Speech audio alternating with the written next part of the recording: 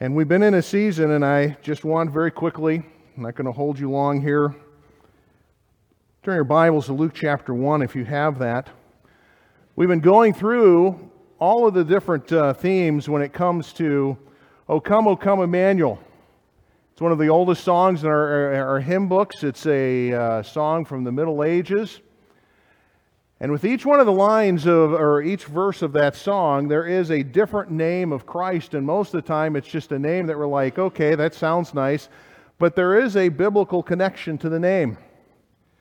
We have different verses of that song, O come, Immanuel. You go, where's that from? Isaiah chapter 7, Isaiah chapter 8. You can find this reference. And it just simply means this, with us God.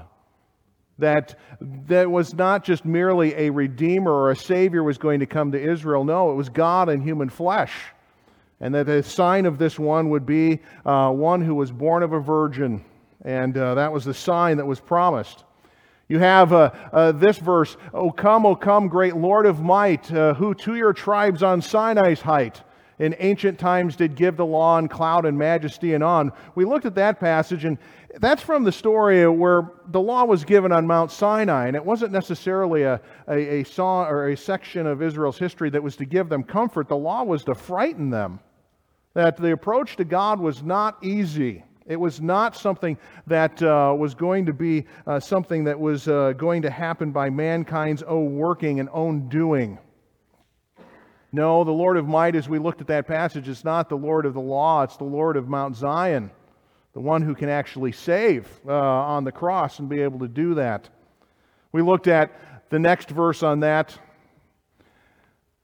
O come, O branch of Jesse's stem. Well, that just kind of continues that theme from Isaiah chapter 7, that the Lord would be with us, that God would be with us. You go through and you find that the nation of Israel was about to suffer the loss of their land. They were going to be hauled out of the land. The monarchy was going to be cut off, which was the line of David. And you go, well, who was David a descendant of? Jesse. And even though it looked like in the nation of Israel's history that they were completely cut off, that their kings were gone, there was one who was going to come. A branch out of this cut down tree was going to come out and be the Savior of the world, not only of the nation of Israel. And we looked at that last week. The one that we're going to look at just this morning very quickly, this one. O come, O bright and morning star, and bring us comfort from afar. Dispel the shadows of night and turn our darkness into light. Now, if you read through different contexts and different passages, you'll see it sometimes as you hear this song sung, you'll hear it referred to as the Dayspring. Or it would be this, the day star. And in this case, in our context, it's translated the bright and morning star. You know, where does that come from? Well, we've got a passage in Luke chapter 1 where we've asked you to turn this morning that plays off a theme that was way, way back in Israel's history. When Israel was leaving the land of the Exodus and they were wandering for 40 years and they finally headed towards the land of Israel, they had to go through some lands that were opposed to them, Moab and Ammon and places like that. And one of the kings there hired a guy by the name of Balaam to try and curse the nation of Israel. Now, for us, we remember Balaam being the guy who had the conversation with his pets, which is not unusual. Many of you do talk to your pets, but not in the way that that donkey was communicating to him. And that was that he was not to go and curse the nation of Israel, but he went ahead and did this anyways. And every time he tried to bless the nation of Israel or curse the nation of Israel from wherever spot he was at, he would then bless them. God overcame him. And you find that in his prophecy, he just simply said this, He hath said and heard the words of God and knew the knowledge of the Most High, which saw the vision of the Almighty falling to a trench. I see him, but not now. I behold him, but not nigh. There shall come a star out of Jacob, and a scepter shall rise out of Israel, and shall smite the corners of Moab and destroy all the children of Sheth. You go, what is it saying there? Well, there's going to be a star that comes out of Jacob, someone that has got power, might. It's going to be obvious to who he is. And a scepter, you go, what's that? A king's going to rise out of Judah. Well, for 1,400 years, that prophecy really wasn't fulfilled. It wasn't until you had the birth, not of Jesus, but the birth of a baby by the name of John. John the Baptist. His dad was Zacharias. He was the one who was told he couldn't speak until his child was born, and then he named his son John. And his son was to be the precursor, the one to go before, to prepare the way of the Lord, to prepare the way of Christ when He came. And the prophecy about his son, Zacharias, at the end of that passage, in verse number 76, said about his son John, "Thou, child, shalt be called the prophet of the highest. For thou shalt go before the face of the Lord to prepare His way, to give knowledge of salvation unto His people by the remission of their sins, through the tender mercy of our God, whereby the dayspring from on high hath visited us, to give light unto them that sit in darkness and in the shadow of death, to guide our feet into the way of peace." What Zacharias connects with is this passage that we looked at from the time of, 1,400 years, where he simply said this: there's going to be a day star that arises. And you go, well, what does that mean? Well, for us, some of you aren't up early enough to see this, but there's this star that appears in the morning early, before the sun rises. You go, what is it? We now know today it's not a star, it's Venus. But it rises, and what is it? It's an anticipation that the day's coming, that something good is coming. Well, for us, as we look at Jesus Christ, you go, well, His birth, even though it was small in nature, when you look at His birth, it's an insignificant birth in a manger in Bethlehem to parents who are poor and seemingly insignificant. What this son was a promise of good things to come. You go, what good things? Well, Zacharias mentions these things. That there is, in verse number 77, that this one is going to give the knowledge of salvation. And you say, well, how does a person get salvation? Their sins are going to be forgiven. That's the only way to have salvation, to have a place in heaven, is to have your sins forgiven, because the sins that we have are the things that separate us from God. This one who was going to come into the world was going to be one who would give knowledge of salvation to His people, and through the tender mercy of our God. Do you realize you don't deserve to be eternally with God in heaven? Scripture is very clear. We're sinners. We're enemies of God. But God in His mercy. And you say, who's the mercy? The mercy is Jesus Himself. He's the gift of God that says, listen, you were worthy of sin, or worthy of death because of your sin. But as you read the story through, as you go through the Gospels, you find that this babe born in the manger went to a cross. He lived a sinless life. You go, why? Because then He could die to pay our sins, to pay the death penalty for our sins, so that we could be with God forever. You go, what's that? Well, some describe it as grace. It's a gift that's given to us.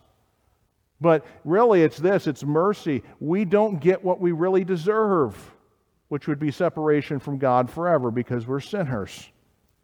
And what you find is this, is that this one Jesus is going to give light to them that sit in darkness in the shadow of death. And to what? To guide us, as that last verse set that we read, to guide us in the way of peace. You go, what's that peace? Peace with God. I mean, mankind's looking for all kinds of peace in this world, but ultimately they're not going to be settled until they have peace with God. And that peace is through this babe in the manger, here described in this song as the bright and morning star, or the dayspring, or the day star. He's a promise of good things to come, great things to come. That's a great eternal day for us to be able to enjoy. When I was studying this out, I had forgotten this, that there is a statement that we have in our Scriptures that connects with this song, this bright and morning star.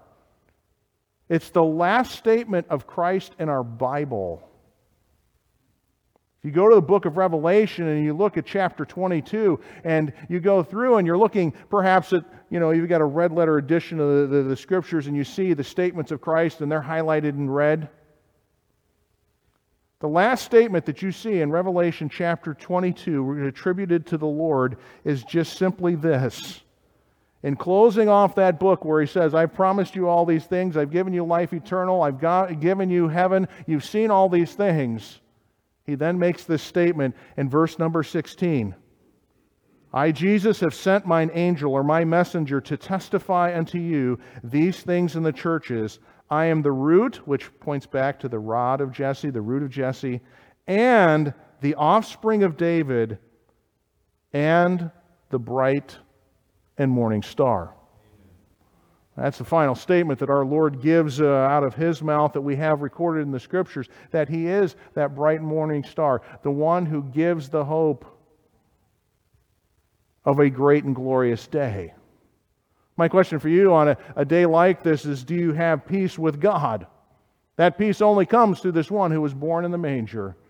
He was born to save. He was born to save us from our sins, as you heard in the songs. And the question is, you say, how do I receive it? Like you would tomorrow? When some of you open your gifts, you go, what do you have to do to get a gift? You just simply receive it and take it. So it is as Jesus Christ's death on the cross. You go, that was given for me. And that you take that and say, I need this because I'm a sinner far separated from God. But this one who is the light, who is the bright and morning star, died so that I could have life eternal. I put my faith and trust in it. It's taking a gift. And what you will find, as the Scripture says, you'll find true peace. You'll find that in this babe who was in the manger, the bright and morning star. And I trust that you put your faith in Him. If you don't know the Savior, I'd be happy to talk about that so that you could have the greatest gift that you could ever have, one that never fails, one that you'll never have to return. And that's found in Jesus, this babe, the star. Lord, we thank you. We're thankful for Jesus being willing to come into this world, that mistreated Him, abused Him. He was willing to die for us as sinners, to give us mercy, to be that light, a promise of a glory that's eternal, and we have to look forward to. Lord, we pray today that if there's one that doesn't know Christ as their Savior, that they would receive Him as a gift. You've offered your Son. You've promised life eternal through Jesus, your Son. So, Lord, today, if there's one that doesn't know Christ as Savior, would they put their faith and trust in Jesus alone to bring them salvation and true light and peace for eternity with you.